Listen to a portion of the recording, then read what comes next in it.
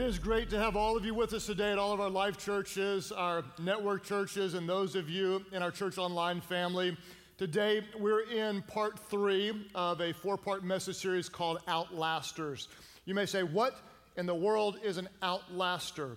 Unfortunately, so many people, they live, and when they die, very little lasts. What we're doing in this series is we're talking about how can we live in such a way that our faith and our values are passed on to the next generation. How can we live in such a way that we will be outlasters? We have a key verse that we've been looking at again and again. In week 1, we read it, and I want to read it to you from Psalm 112, portions of this from verse 1 through verse 6.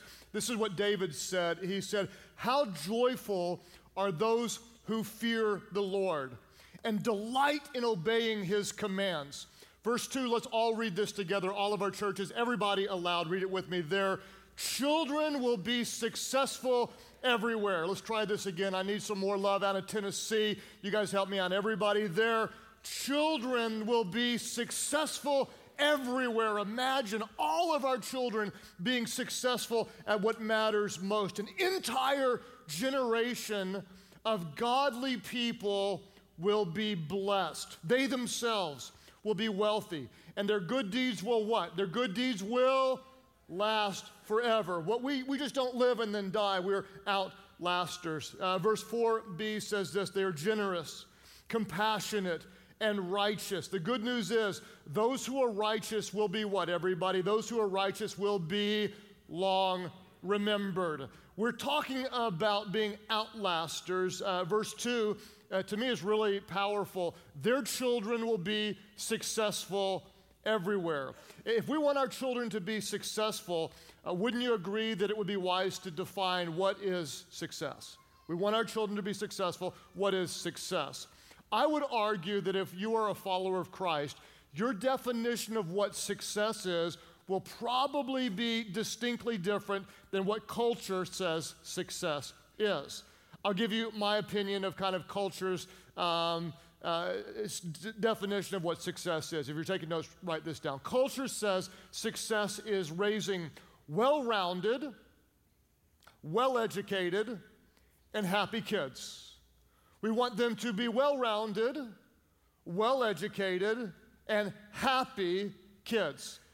I would argue that we have a higher calling. In fact, to be quite honest with you, I don't want to hire well-rounded staff members, right? I really don't. I don't want people who are kind of just good at everything. I want someone who's really, really good at a narrow set of gifts. I want to hire exceptional people, not well-rounded. Well-educated is obviously a good goal. We want them to be educated, but if they're at the top of the class, make a 35 on their ACT, and have no character or integrity, we're not going to call that the biggest win, right? That's a good goal, but it's incomplete. Week 1, we talked about happiness in our culture today. Wouldn't you agree that so many people bow down and worship at the altar of happiness? We just want our kids to be happy. We just want them to be happy. The problem is God didn't say, "Be happy as I am happy." He said, "Be holy as I am holy." Happiness should never be the goal. Happiness, joy, contentment, and fulfillment is a byproduct of a life lived for the glory of God. If happiness is your goal, you will do the wrong things trying to achieve happiness. If pleasing God is your goal, the byproduct will be fulfillment, contentment, and joy. So, as followers of Christ, we have a higher definition of success. We're not simply trying to raise well-rounded, well-educated, happy kids. I believe as followers of Christ, we have a higher calling. If you're taking notes, here's my definition of what success will be for us. We are called to unleash Christ-centered, biblically anchored world changers.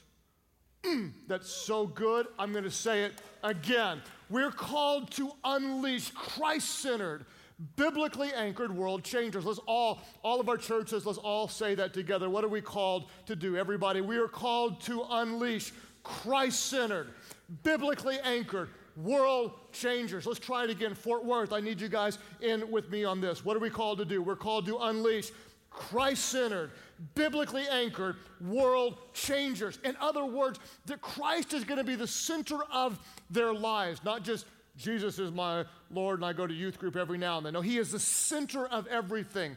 In a world that based on relativism where it's almost impossible to find static truth, our children are going to be biblically anchored in the truth of God's word. And because their life is centered around the lordship of Christ, because they are rooted in God's word, they're going to use their gifts to make a difference in this world. They are going to be world changers. Everybody again, one more time. Let's all say it aloud. We are called to unleash what? We're called to unleash Christ-centered, biblically anchored world changers. And a lot of you are going, oh, I'm tired. That seems like a lot of work. Okay, I'm just trying to pay the bills and keep the kids in shoes, right? Here's what I've noticed. I've noticed this in this message series, that people without kids are actually enjoying this series more than people with kids. That's what I've noticed. I was at the movies and I met a 23-year-old guy, and he was like, I love this series. It's the best ever. Woo! We're gonna change the next generation. I'm like, that's awesome, man. Do you have kids? He goes, no, but I love it, okay? What I'm finding is those who are kind of like older and, you know, their kids are older, they're like going, crap, we blew this. Oh, man, did we ever mess up? Those who have younger kids are like going, we're called to do what? Let's see, unleash something somewhere. I just want to take a nap. I'm tired. You know, and I totally understand that. Those of you without kids, it's difficult to understand because when you don't have kids, you know, you do what you want. When you have kids, you don't get to do what you want. I mean, just as simple as this is, like when you don't have kids and you want to go somewhere, what do? Help me out. You just go somewhere, right? I mean, I want to go somewhere. And so here's what you do. You go, I want to go somewhere. And then you go somewhere. It's that easy. Okay, when you have kids, if you need to be somewhere by Thursday at noon, at my house, you start getting ready Tuesday evening, you know, because it's going to take some time. I mean, we have 6 kids. That's a basketball team and a sub. And so you're like, okay, everybody, come on, let's start. And come on, and where's your shoes? And where's your pants? You can't go again without pants. And did you take a shower today? Of course you didn't. Did you take a shower this week? You know, where's the missing kid? We've got 5. Who's missing? And my problem is I've got a weak whistler. A weak whistler. Some of you dads, you can do like the 2-fingered peace symbol whistle thing, you know, and like the guy down the street, he does this half mile down. I come running when he whistles like that. It's so loud. I can't do that. We got 5 kids. We're missing one.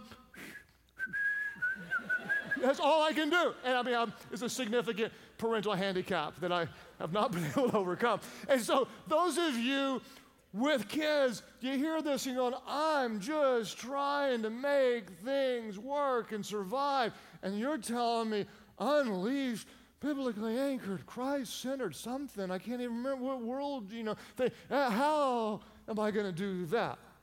I want to make it so simple, and there's often power in simplicity. And I want to show you something I believe every single one of you can do. I want to talk about managing exposure. We're going to think strategically about what we want to expose the next generation to. Why? Because what we expose them to helps determine who they become. It's a principle. What we expose them to helps determine who they become. If we expose them to sports, they're likely to love sports. If we expose them to the arts, they're more likely to fall in love with the arts. If we expose them to good education, they're more likely to become better educated. What we expose them to helps determine who they become. Proverbs says this, if you walk with the wise, what do you become? You become wise. But a companion of fools does what? Suffers harm. In other words, if we expose them to the right friends, they're likely to be better off. If we expose them to the wrong friends, they're likely to get into a lot of trouble. What we expose them to helps determine who they become. So we have to acknowledge that just in the natural course of things, our children and the next generation will often be exposed to the wrong influences. They're going to be exposed to bad attitudes. They're going to be exposed to an over-sexualized society. They're going to be exposed to prejudices and bullying and materialism, and the list can go on and on. So, how do we help them to fall in love with God and serve Christ faithfully? Okay, we can't force them. We can't be like, you're going to love Jesus. We can't be like, if you don't love Jesus, I'm going to send you on a mission trip. We can't do that kind of thing. So here's what we're going to do. We're going to expose them. We can't force them to love God, but we can expose them to experiences that will increase the likelihood that they would fall in love with Jesus. Think about this. We can expose them to experiences that will increase the likelihood of spiritual growth. We cannot force anyone to love God, but what we expose them to helps determine who they become. So, as parents and as the church, we're going to expose the next generation to those things that will help create a hunger for spiritual growth. And I want to keep it really, really simple. This is something that all of us can do. If you're taking notes, we're going to look at 3 things to expose them to. The first thing is we're going to expose them to the joy of knowing God personally. We're going to expose them to the joy of knowing God personally. In fact, Jesus said in John 17, he said this. He said, and this is eternal life, that they may know God. This is eternal life, that they may know God, a relationship with God. The problem, I believe, is there's often a disconnect from one generation of faith to the next when the first generation basically reduces Christianity down to a set of rules. Don't do this, do this, don't drink, don't smoke, don't chew, don't run with girls who do. Do all these things and then you're a Christian. And so the younger generation isn't rejecting Christ as much as they are rejecting hypocrisy. There are those who say, do these rules, and they don't always live up to it. Therefore, I reject Christianity. They're not rejecting Christ, but they're rejecting hypocrisy and rules forced upon them. What we want to do is we want to help them have a relationship with Jesus. Rules without relationship equals rebellion. We want them to have a relationship. So one of my mentors said to me something that was very helpful. He said, bring God into the blessings of conversation over and again. For example, whenever you experience something good, give God credit for it. And just say again and again, and I've said this so many times, you could not even count. Look at the way the Lord has blessed us. Look at how God has blessed our family. Early in life, when all of our Christmas presents were from garage sales. Look at the way the Lord has blessed us, now that we have more. Look at how God has blessed us when we have all of our friends over and we have pizza enough for everybody. Wow! Look at how God has blessed our family when we go through a difficult time. Wow! Look at how God has carried us through this difficult time. Look at how God has comforted us. Can't you sense how God's goodness is with us? We bring God into the context of everyday conversations. Look at how God has blessed us. Expose them to the joy of knowing God personally. So if they're going to know God personally, then for me, a relationship always has a conversation. We want them to get to know God through His Word and experience His heart in prayer. We want them to get to know God through His Word and experience God's heart through prayer. We'll start with prayer because I think for so many families, the thought of even praying regularly with their children is incredibly intimidating. So let me tell you what we don't do and what we do in prayer in my home. We pray all the time, but there's no Tuesday evening, 7 o'clock prayer session. We just pray on kind of an as-needed basis. When someone stubs their toe, we pray. When someone gets their feelings hurt, we pray. When someone has a headache, we pray. When someone is sick, we pray. When a siren goes by the house, we pray. When there's a world tragedy, we pray. When we get a text that someone else is in need, we pray. And prayer is just an ongoing part of our lives. Now, there was a season where we did have prayer meetings, but they were spontaneous, and I wanted to make them fun. So we called them popcorn prayer nights. And what we do is we'd pop popcorn, and the rule was you got to eat popcorn while you're praying. That was just a rule because my kids love popcorn, and I wanted them to associate prayer time with something that's fun. Don't for a second imagine this powerful, clean, perfect prayer meeting where you're visualizing my 4-year-old interceding on behalf of world leaders, okay? It's not what it was like. It's exactly like what it would be like at your house. You know, we're praying, eating popcorn, and someone says, his feet stink! She's touching me! He's peeking! That was always the funniest one to me because someone always peeks during prayer. But then there was the peeker and there was the peeker seeker who would find the peeker, but I say, you're peeking, you're a prayer peeking hypocrite is what you are. Because if you hadn't been peeking, you wouldn't have seen the peeker, but there's the peeker seeker and the peeker. And so anyway, that's the way it is in our prayer time. But what happens is it gives some hunger to prayer, and before long, my kids actually called their own prayer meeting. When I said no more pets and they wanted a dog, they went above me and said they called a prayer meeting. And they prayed for a dog, most passionate prayer I've ever seen. And God is my witness. We live out in kind of the middle of nowhere. The very next day, a puppy wanders up to our door. A puppy, cute puppy, wanders up to our door. And what do my kids say? Dad, look at how the Lord has blessed us. Yeah. And when God answers a prayer like that, guess what? Kids pray. They have their own faith. It's not that they've just seen us pray, but they've seen God answer their prayers, and they're now getting the joy of knowing God personally. What about His Word? Let me tell you this. It's crazy. There's 8 people in our family, and all 8 read God's Word every day. All 8 of us. Here's the thing. You're like, well, it's because you're a pastor's family, you made a rule. What you need to understand is we never made a rule. We never even made a suggestion, ever. There's no rule. Everybody reads the Bible every day. It's just culturally, that's the way it is in my home, because I've always done it, and Amy's always done it. And so Katie, my firstborn, saw Mom and Dad doing it, so she did it. Mandy saw Katie do it, so Mandy did it. Anna saw Katie and Mandy do it, so Anna did it. Sam saw Katie, Mandy, and Anna do it, so Sam did it. Same with Stephen and same with Joy. It has never once been a requirement nor even a suggestion. It's just what we do in our home. Therefore, it's what we do. And here's the power. When an 8-year-old or a 9-year-old is reading the Bible and they're going through something and God's Word speaks to them specifically in what they're going through, oh my gosh, guess what you have? You have a first-generation faith in Christ, and you've got someone who wants to pray and wants to know God through His Word. You can expose them to those things. I want them to look at me and to look at Amy and say, Mom and Dad aren't perfect, but man, I've seen them seek God, and I've seen God correct them, and I've seen God convict them, I've seen God comfort them, I've seen God guide them, I've seen them depend on God and God carry them. I've seen the goodness of God in their lives. I want what they have.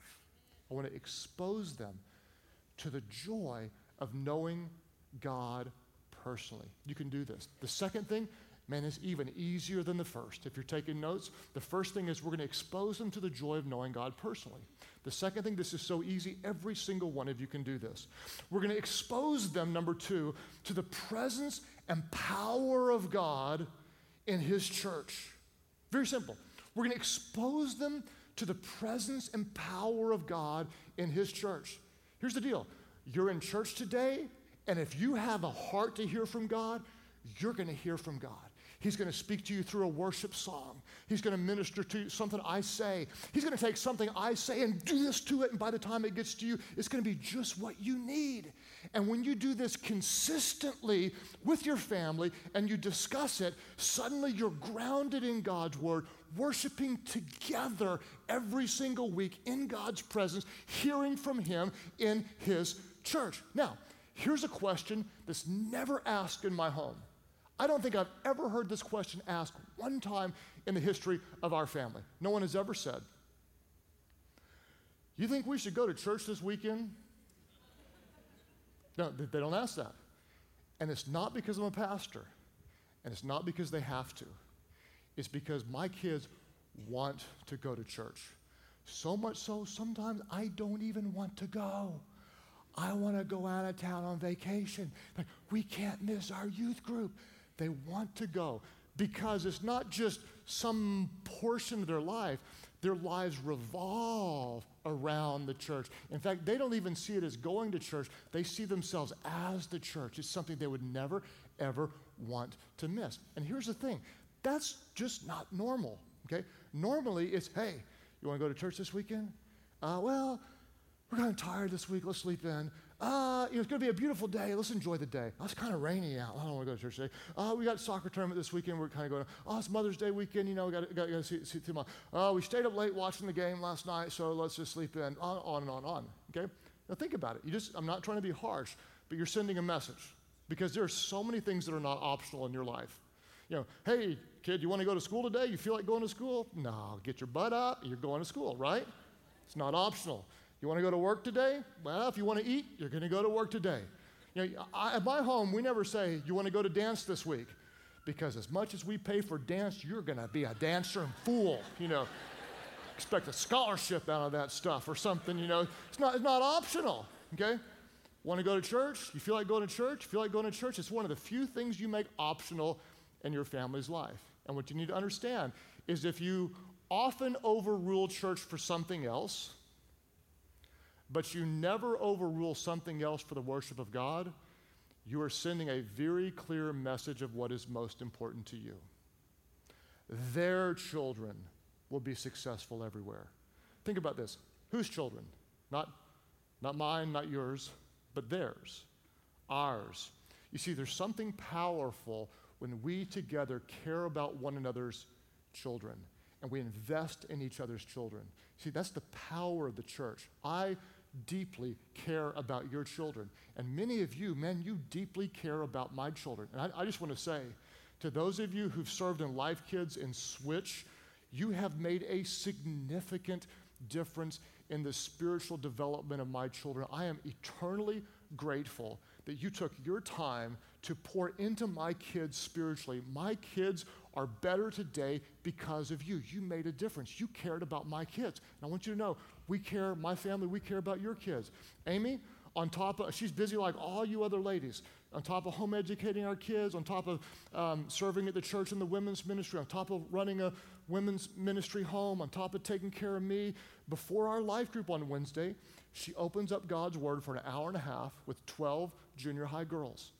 Not a single one of my daughters are in that group. They're just 12 of your daughters that she cares about as the church. She is discipling personally for an hour and a half in God's Word, 12 very passionate young junior high girls, because that's what we do in the church. It's the presence and power of God in His church. One of my great blessings is, besides my 2 biological sons, there are 2 other boys that call me dad, and they are not my biological sons. But one of their dads passed away, and another one went in a different direction. And so Amy and I had the privilege of caring for the widows, of helping these women through tragedies in their lives. And these 2 little boys didn't have a father figure, and so in a season when they needed one, I got to be a father figure. I got to be dad to boys that are not my own. And I did not do that because I'm Pastor Craig. I did that because I'm a follower of Christ, and that's what we do in the church. That's what we do as the church. You expose them to the presence and the power of God in the church, and you see God working, and you forgive people who hurt you, and you come back, and you come back, and you come back, and you come back, and you come back, and we're growing spiritually together. And our children will be blessed. If you do not make this a priority, I'm telling you, culture is so strong, you have almost no chance in raising and unleashing biblically anchored, Christ-centered world changers. What we expose them to helps determine who they become.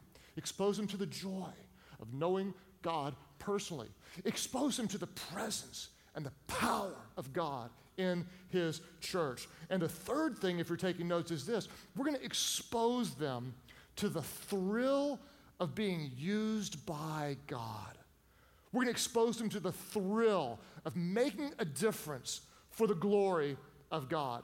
Think about it. They're going to be exposed to the thrill of scoring a goal or a home run, right? They'll be exposed to acing their spelling exam. That they'll be exposed to the thrill of playing first chair flute.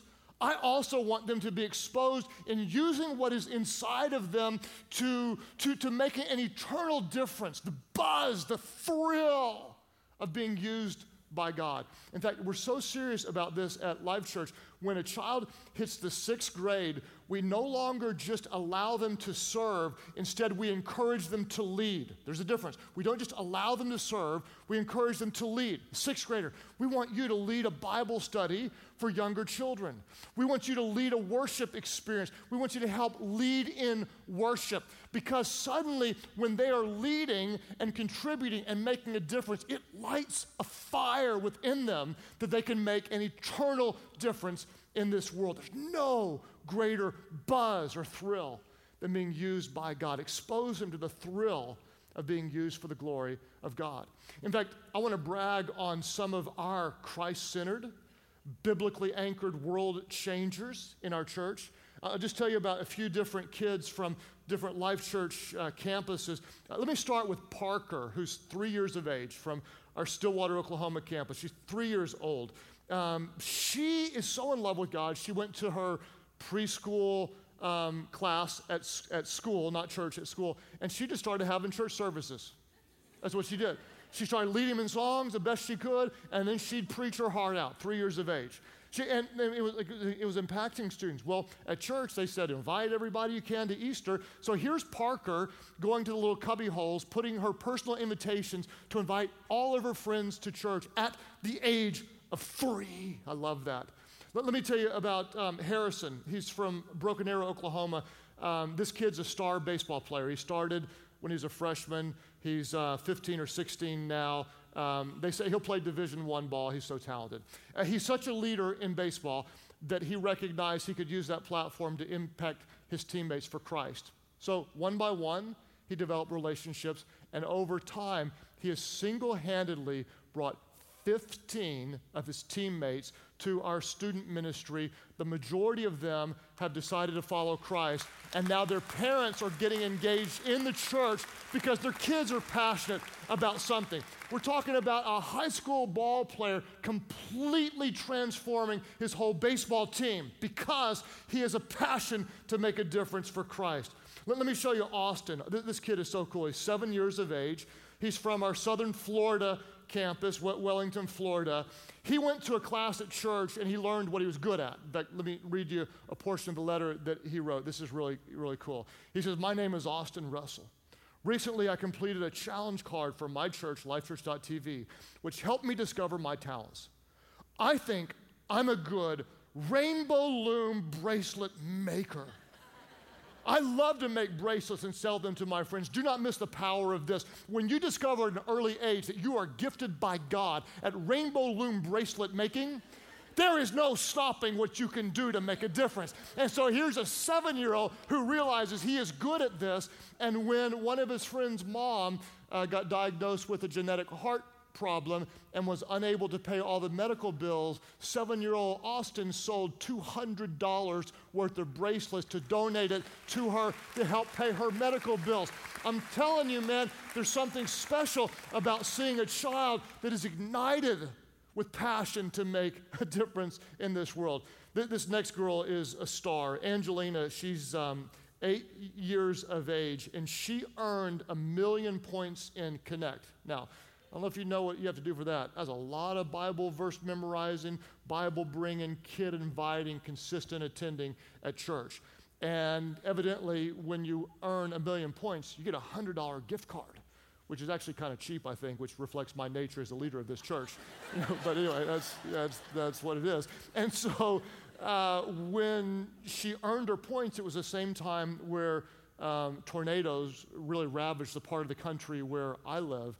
And so she asked what she could do with her money, and she found a family from our church that lost everything. And so she took her $100 gift card and went and spent it all on supplies to help this family who was hit by the tornado. Then, in 10 months, which is unheard of, she earned another 1 million points. This chick's on fire, okay? She got her another $100. This time she asked, what are one of our local partners, mission partners that we work with? Because every Life Church location has mission partners that we serve the community with, and she found out about this Yukon special needs group and realized that all these children were going to go to their first prom but didn't have the ability to get flowers. So she donated her money to give them flowers and helped these students go to their first prom with flowers. What you've got here is the thrill of being used by God to make a difference. So anytime your child encourages someone, hey, do you realize God just used you to encourage?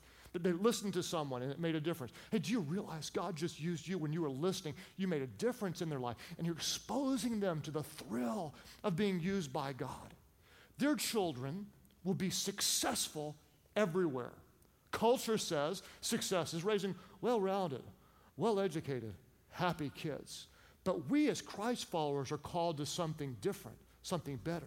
We're going to unleash, because we're not so concerned about today's happiness, but tomorrow's readiness. We're going to unleash Christ-centered, biblically anchored, world changers. How are we going to do that? Well, we can't control who they become, but we can, to some degree, control what we expose them to. What we expose them to helps determine who they become. Therefore, we're going to expose them to the right experiences that will help encourage a hunger and a desire to know Christ. What are we going to expose them to? We're going to expose them to the joy of knowing God personally. We're going to expose them to the presence and power of God in and through His church. And we're going to expose them to the thrill of being used by God to make a difference in this world.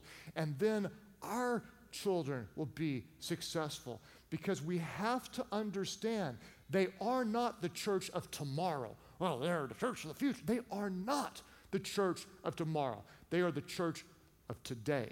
And we must release them, empower them to discover their gifts and make a difference in this world, believing they will do even more for the glory of God than we have ever done. Why? Because we are outlasters. Our good deeds will last forever.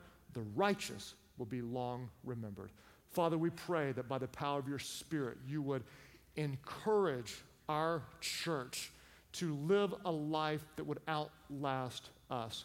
All of our churches, as you take a moment to pray and reflect, I don't care if you're 18 or if you're 88, if you have kids, if you're not even sure you like kids, but you recognize God is stirring something within you. As the church, we are called to impart first-generation faith to the next generation, and you recognize it, you believe it, you want to embrace it, and you want to become it. You want to be an outlaster. If that's you, would you lift up your hands right now? Just all of our different churches together, lift up your hands and say, yes. Father, thank you so much for a church full of people who see the calling you've put on us. God, give us a desire. Empower us as parents. And God, I pray for any parents that might feel really discouraged and like there's too much and we're too far gone. God, I thank you that you are always a God of second chances, that your grace is beyond what we could imagine. And God, I pray very simply that you would help us to strategically expose the next generation to the things that would help create a spiritual hunger. God, may we have such a close relationship with you that those around us want what we have. Expose them to the joy of knowing Christ personally. God, I pray that the corporate worship of you would be a priority to us, that we would expose them to the presence and the power of God in the church. And God, I pray that we would see opportunities to highlight how you are using them, how you can use them, to expose them to the thrill of being used by you, God, to make an eternal difference. God, I pray that our church would be so full of people wanting to serve in Life Kids and Switch that there would be a waiting list, because we love to impart truth to the next generation. Make us outlasters. As you keep praying today at all of our different churches, some of you right now, you're acutely aware of the fact that you do not have a personal relationship with God. Some of you, you might believe in him, as I did growing up and going to church. I went to church and I believed in him, but I did not know him, and you recognize that right now. Others of you, you're not really a church person, but something today is drawing you toward God. Let me tell you what that is. That is his Holy Spirit, because he loves you, and you are not here by accident. You are here because he wanted you here. Something is drawing you toward himself, and you may think, but I'm not quite good enough, and I need to work on my life first, and all this kind of stuff. And you're about to experience the glorious goodness of God, that he is so good. He did something for us that we couldn't earn and didn't deserve. He sent his son Jesus, who was without sin, to become sin for us on the cross, to die and to be raised again, so that anyone who calls on him would be saved, forgiven, transformed, and made new. There are those of you are here today, not to know about him, but to call on him and to know him, to be forgiven, to be transformed, and to be made new. And you know it. You know that's why you're here. At all of our churches, those of you who would say, yes, I want to know him. I turn from my sins. I turn toward him. I call on him. Make me new. Today, by faith, I give my life to you, God, through Jesus. I give my life to you. That's your prayer. Lift your hands high right now. All over the place, lift them and say, yes, that's my prayer. I surrender to you. Back here in the back section, over here in the middle, others of you who say, yes, I surrender to him. Lift up your hands and say, I give my life to Christ. Right back over here. Others of you today, right here in this middle section, right here, yes, right over here, and in this section as well. Church Online, you click right below me. All the way back here toward the back, right back over here in this section as well. Say, yes, I surrender to him. I trust you, Jesus. Others of you say, that's my prayer today. I give my life completely to you. Would you pray with those around you? Just pray aloud. Pray, Heavenly Father, today I give you my life and trust Jesus to be my Savior. I am a sinner and ask for your forgiveness. Holy Spirit, fill me so I could know God, so I could serve him, so I could follow him. My life is not my own. Today I give it to you. Thank you for new life. Now you have mine. In Jesus' name I pray. Life Church, would you go crazy? Would you worship big? Would you welcome those born into God's family today?